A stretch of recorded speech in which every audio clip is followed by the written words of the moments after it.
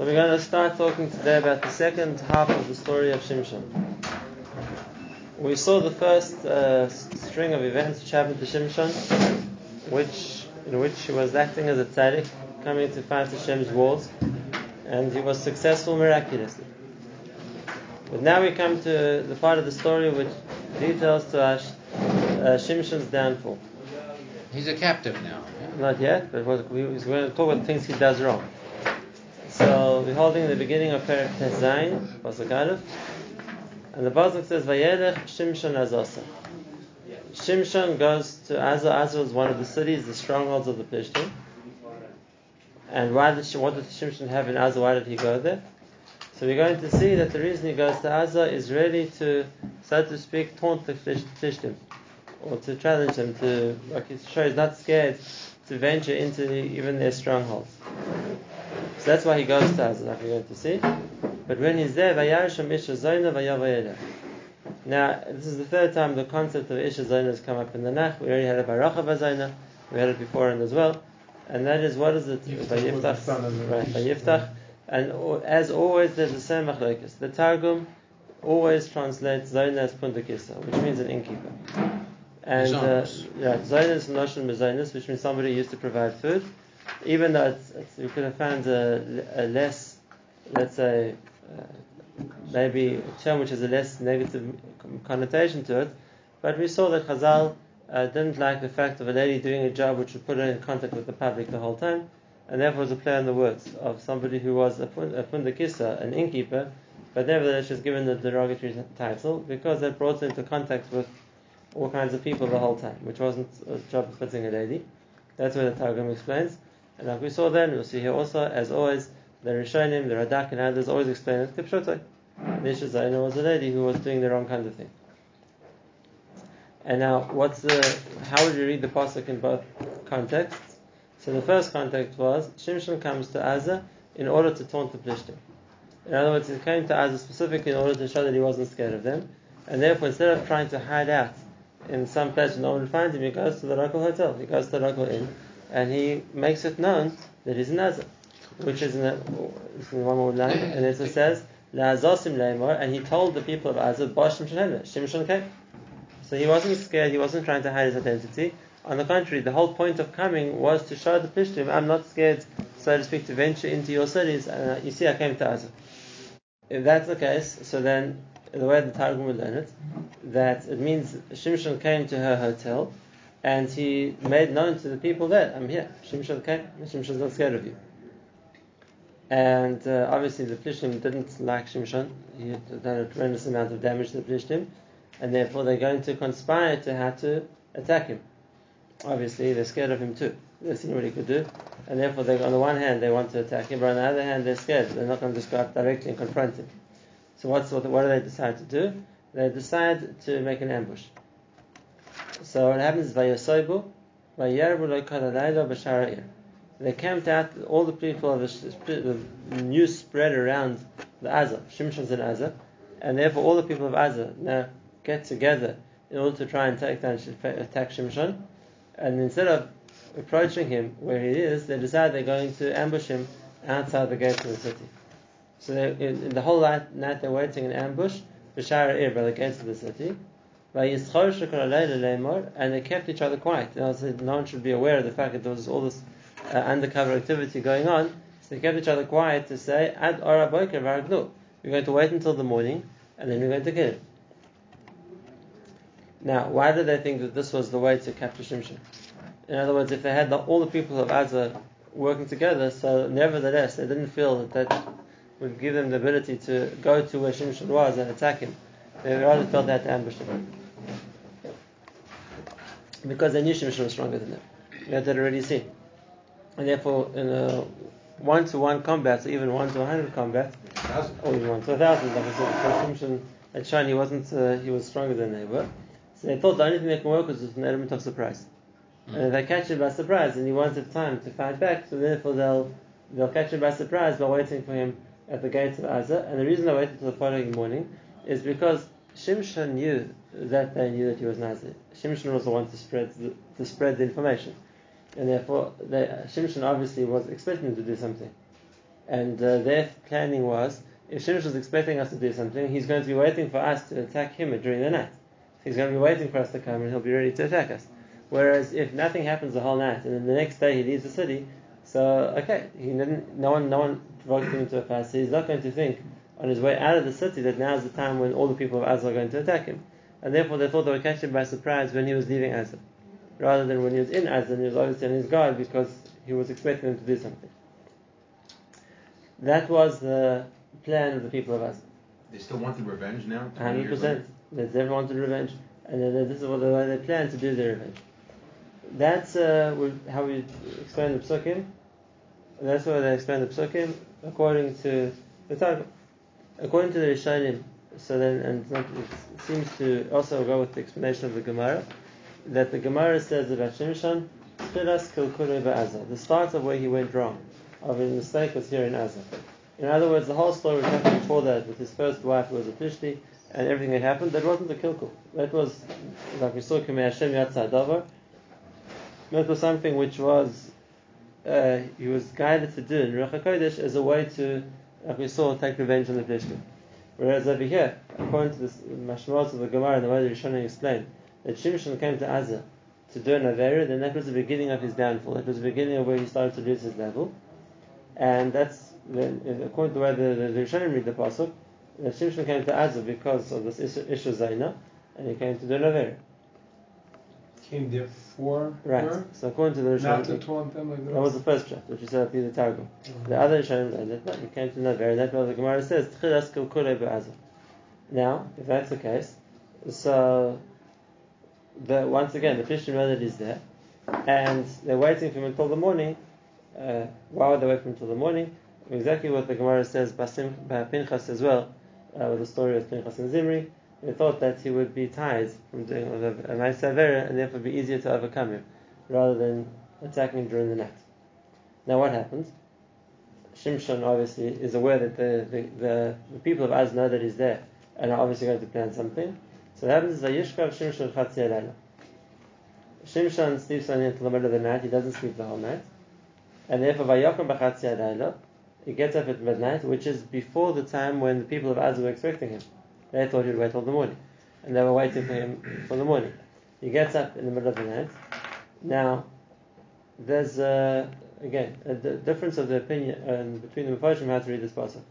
Those Mepharshim will say that even though Shimshon, according to Rishonim, came to us to do an Avera, the Ma'aseh never did, because now that he knew that everybody was conspiring to trap him, so he just sleeps until the middle of the night. He gets up, even though that wasn't the reason he came to Azza, but he gets up to leave the city before he gets attacked. So that was the intention. According to them, the intention was Vayav, but the Ma'aseh, right? But according to this is brought by the Chidah, and that is that the intention was the Vayav, but the Ma'aseh, once he knew that all the people of Azza were conspiring to do something to him, so he changed his plans and he decided he's going to leave the city in the middle of the night. Obviously, it doesn't work with the first threat, because the first threat was he specifically came to fight with them, and therefore he wasn't going to get scared that they were trying to conspire against him. The second threat was that he came to, like we saw, to do an Avera, and then either, according to some Mepharshim, he didn't do the Avera because now that he knew that he was going to be attacked, so he decided he's going to leave quickly, or according to the other Mepharshim, he did do the Avera. And if that's the case, we're going to see the difference it makes to the Hamshach what happens next. Shimshon gets up in the middle of the night. What happens? Like any city which was walled at the time, they used to bar the gates of the city at night so that people couldn't get in. So now, what the Plishtim had planned was that now in the middle of the night the gates are locked. In the morning, when they open the gates, now Shimshon can get out, and everyone's going to be waiting for him outside to ambush him. Shimshon gets up in the middle of the night. He sees the gates of the city are locked. So what does he do? He grabs hold of the two gates and the shtei mezuzos, which means the two doorposts which are holding the gates, which were obviously heavy, either metal or stone, something to hold the gates of the city. And what happened is, Vayisayim imabriach, the gates were bolted closed. There was like a crossbar holding the gates closed, which was obviously drilled or somehow cemented into the doorposts. He picks the whole thing up: the doors, the doorposts, and the briach, and the bar which holds it all together, which is something tremendously heavy. The gates of the city. And Vayisayim imabriach, Vayasam Aksef, he puts the whole thing on his shoulders. Vayarim el Rosh Hahar Hashel Pnei Chevron, and he carries it all up to the top of a mountain next to Hebron. Now, if you see where Azza is and where Hebron is, it's quite a distance. It's quite a distance. It wasn't just that he just broke the gates and walked out. He to move the gates of Azza the whole way to Hebron was a few hours walk, carrying this incredibly heavy weight. And the question, what was Shimshon trying to do? What was the point of this? So now we have to go back and see the continuation of the story based on all the different tracks we had of what he was trying to do. So the first, the easiest one to explain is the second Mahalach in the Rishonim we spoke of before, and that is even though Shimshon originally came to do an Avera, but now that he saw that the people of Azza wanted to attack him, he changed his track. And therefore, instead of doing an Avera, he decides he's going to leave in the middle of the night, and he gets up and has to go out of the city. The doors are bolted. So therefore, he had the tremendous strength Hashem gave him, and therefore rather than just breaking the doors, which wouldn't show strength so much, so he could break the door, and show that it was a much greater demonstration of his strength, was the fact that he could pick the doors up and carry them a few miles away before he put them down, next to Hebron. Okay, so that would make sense. According to the first shot, that Shimshon came to confront him. So if that's the case, why did he get up in the middle of the night? Why did he run away from them? On the contrary, he wanted to show that he wasn't scared of them, he wanted to confront them. So what is the point of what he's doing? So the answer was that more than Shimshon wanted to kill the people of Az, he wanted to scare them. That was more would achieve more. Would want them to be scared of him as opposed to actually going to punish them. And therefore, had they come to attack him, obviously he would have fought back. But when he saw that the people were too scared to attack him, and therefore they thought, let's go to plan B, we're going to ambush him. What they would never have imagined is that he would get out in the middle of the night. The doors were bolted. The doors of the city were closed. But then they were staying awake, weren't they? They were on the outside. They were all waiting outside the doors, so when they open the gates in the morning, the Shimshon could come out, they'd catch him on the outside. How they not hear the noise of him uprooting the gates? No, well, that's They're it was too late. probably terrified by then. But if you see someone picking up a gate and walking, what they're going to do? So therefore, Shimshon Chap, they're really too scared to fight me, so I'm going to achieve more by showing some other demonstration of strength than just by killing a lot more of them. And therefore, being as he knew, everyone was waiting for him, then to show that he could pick up the gates of the city and walk away with them was a much greater demonstration of how strong he was, more than had he just gone to attack them. Just in terms of strength, to kill 1 or 10 or 100 people needs much less power or physical ability than to pick up the gate of a city. I mean, I don't know how big the gates of Azza were, but if you just give an example of going to the old city of Shalim and you see the huge monolith on top of Shari Yafa, imagine picking the whole thing up and walking away with it. It's not something a human being can do. So that was a demonstration of Shimshon's strength, which definitely was much more impressive than the fact that he would have killed a few more Plishtim. Now, the other point here is, and that is the distance he carried it. And Chazal already say this. When talk came to the Kohanim, they could carry korbanos. Sometimes the korban was a fully fattened ox. That's pretty heavy. And they used to cut it into pieces. And the reason why they cut the par into 24 pieces was because it was too heavy to carry. And the Gemara in Yom tells the Shavach of one of the Kohanim that he was able to carry the two hindquarters of the shar, but walking slowly. And Rashi explains, because normally if a person's carrying a weight which is hard for them, they run because it's heavy and I can't take the weight, so I run as fast as I can so I can get it down.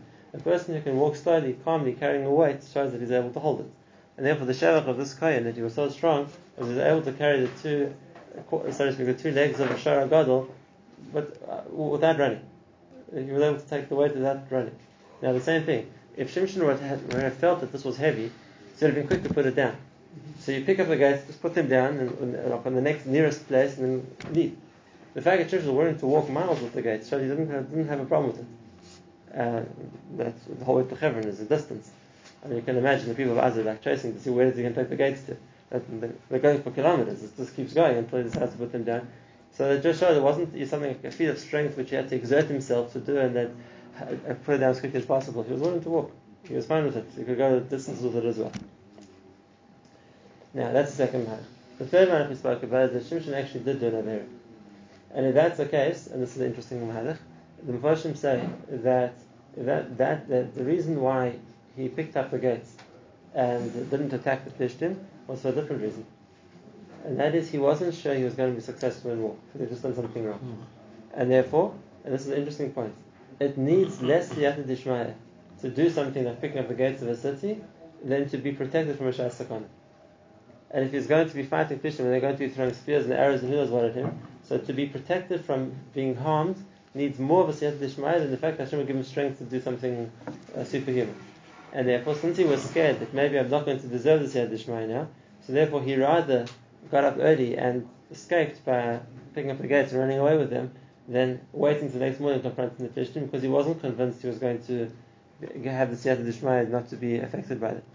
Okay, these are the three different Mahalchim Rishonim used to explain this part of the Pasha. Question. Yeah. Of Shimshon ben Azar, which was, like we said, already a mistake. Whereas the first time when he got married to the Plishti lady, we saw it was Alpi what Hashem wanted him to do, and besides that, we see that that's why he first got engaged to her, and then he was Magayer her, and then he married her, and then Shiva Brachas, everything was done in the way it's meant to be done.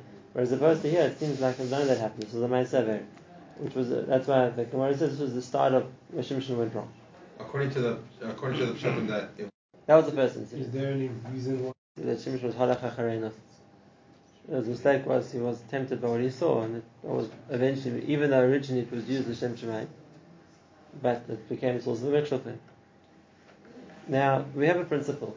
We see it many times playing out in the Nach, but it's a principle which Chazal tell us as well, and that is sometimes, and the Ramchal talks about in Derech Hashem, sometimes when a person does something wrong, HaKadosh Baruch Hu sends him punishment. There's din v'cheshmer in the world, and people do things wrong, Hashem punishes. Sometimes HaKadosh Baruch Hu sends a warning. Hashem is a warning, and the warning is be careful, you're doing something wrong, and therefore do tshuva or stop what you're doing. And the difference is Ramchal and Derech Hashem between when something's coming as a punishment, when something comes as a warning, is the severity. As a warning is shocks a person, wakes them up, it scares them. Be careful. But it's not coming to punish. And therefore it's not coming to harm a person. It's coming to like shake him, to wake him up. And therefore Hashem sends something as a warning. If a person learns from the warning, wonderful, that was the warning was sent for. But if a person doesn't learn from the warning, so they don't get punished. Then Hashem tries. Hashem first warns him, and if the warning doesn't work, then punishment comes. But the scary thing is, and we'll see examples in Nach also, and that is, when Hashem sends the punishment, whatever the warning was comes back again as a punishment. It was like Yishai, and this was the warning, that if you weren't careful, this was going to happen. And if you're not careful, and you don't learn the lesson, so then that exact same thing will come back as the punishment. And just this way it won't be a warning, but this one the person will suffer from. I had a story of someone I knew, a possible person, years and years ago, that he was once driving a car in the interstate, and he was in a terrible car accident. And as a nace, the car was completely totaled. It was head-on collision on the interstate. He had a few stitches, but he survived. Everyone in the car with him, everyone survived miraculously. It was the police saw the car, they thought everyone had died. It was amazing. About 10 years later, same person was in an accident on the same interstate, and everyone in the car was killed. And sometimes you wake up and think, maybe the first time was the warning. And I'm not playing Hashem to know what the warning was for. But if sometimes Hashem sends something as a warning, and the same thing happens again a number of years later, but this time it's tragic. So then it comes a punishment. Now I'm just going to it as a mashal, because we see these things in the Nach also, a number of times. There's the first incident, something happens, but nothing goes wrong. And the second time the same thing happens again. And this time it comes as a punishment. And we understand the first time was the warning. And Hashem sends a warning, be careful. And you see if a person is narrowly avoids a tragedy, so he's meant to think this is a warning. And I'll show this to you, it's an amazing thing. When we say the bracha of a person who was in a dangerous situation we saved, so the bracha is Hagoimel L'chayovim Tovos. Hashem does Tovos for people who chayiv. Why are we busy addicting ourselves? Why are we saying we chayiv? Why don't we just say Hagoimel Tovos? Hashem does Tovos to people. Hagoimel the Anoshim Tovos. Why do we have to make ourselves sound like chayovim? When we did something wrong? But the answer is that it's true we were saved, but at the same time we were in sakana. And if that's the case, you have to think about it. Maybe this was a warning. that Hashem saved us. He didn't punish us, but maybe this was the warning. And if that's the case, maybe we chayavim.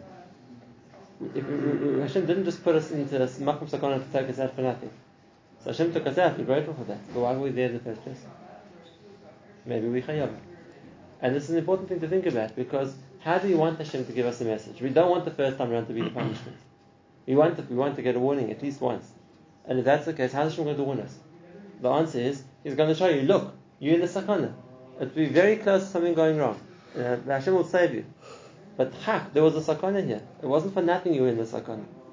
And if that's the case, the person is meant to wake up. Maybe I'm meant to be learning from this. Maybe I'm a chayiv. I thank Hashem for saving me. He didn't punish, He just warned. But I'm meant to take out from that, it's a lesson. There's something I have to learn from it. And that's the yesod always. And that is that Hashem is, like this the Gemara says, that the warning comes before the einish. Hashem works the world like that also. And very often, He sends the warning before the einish. But the chiddush is, the warning and the einish is in the same thing.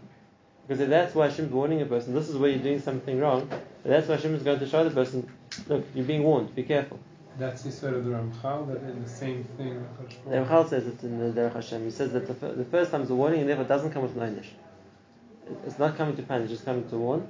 And if a person doesn't learn from the lesson, doesn't take the warning, then it comes back again. This time it comes with einish. Because of media connected in the punishment. Now the Ramchal goes on to say, well, a person sees a warning, how is he meant to know what he's being warned for? It's not coming with it's not with the fact coming, this is what it came for. How are you meant to know? And so then we have the Midah connected midah. The warning is because this is a midah connected of what you did. And now learn from that. Because otherwise the punishment's also going to be midah connected and it's going to be in the same thing again. It's an important principle. Now, it doesn't mean that every time Hashem is nice for somebody, we shouldn't be happy. Yes, we should. Hashem saved us. But it's like it says, there's also the element, but I was in sakana. I was in sakana. It's the Lashon of the Gemara. There's a certain prick to it as well. I was put in sakana for a reason. The Gemara says that one of the Amoraim, one Kedushin, he was climbing a ladder. And while he was climbing the ladder, one of the rungs broke, and he nearly fell. He managed to grab one and hold himself. But then he thought to himself, not wow, that was close, Baruch Hashem wasn't there.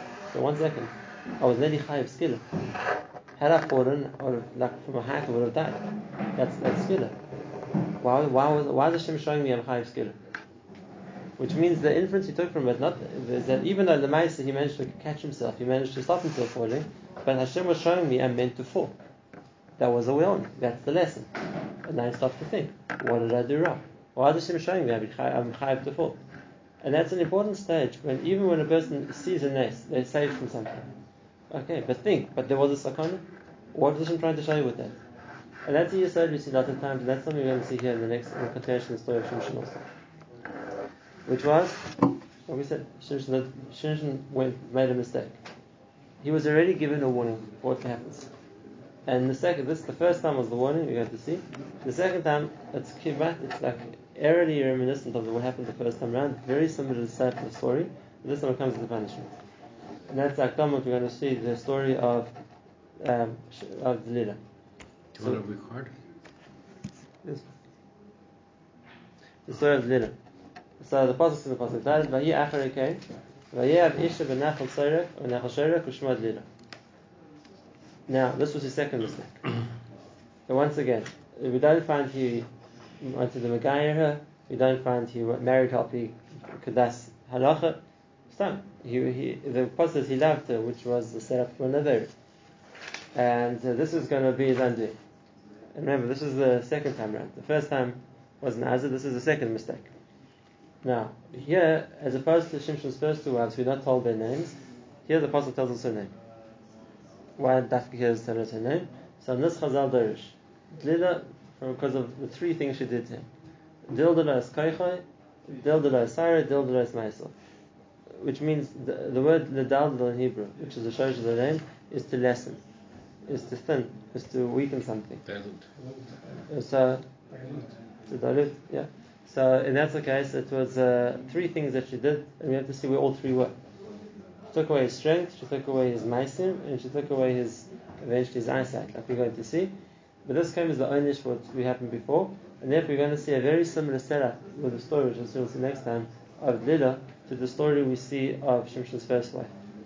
came as the second time with the same mistake. It came as the Einish. We're going to see how Milik and Neged Midah every point of the story was. So,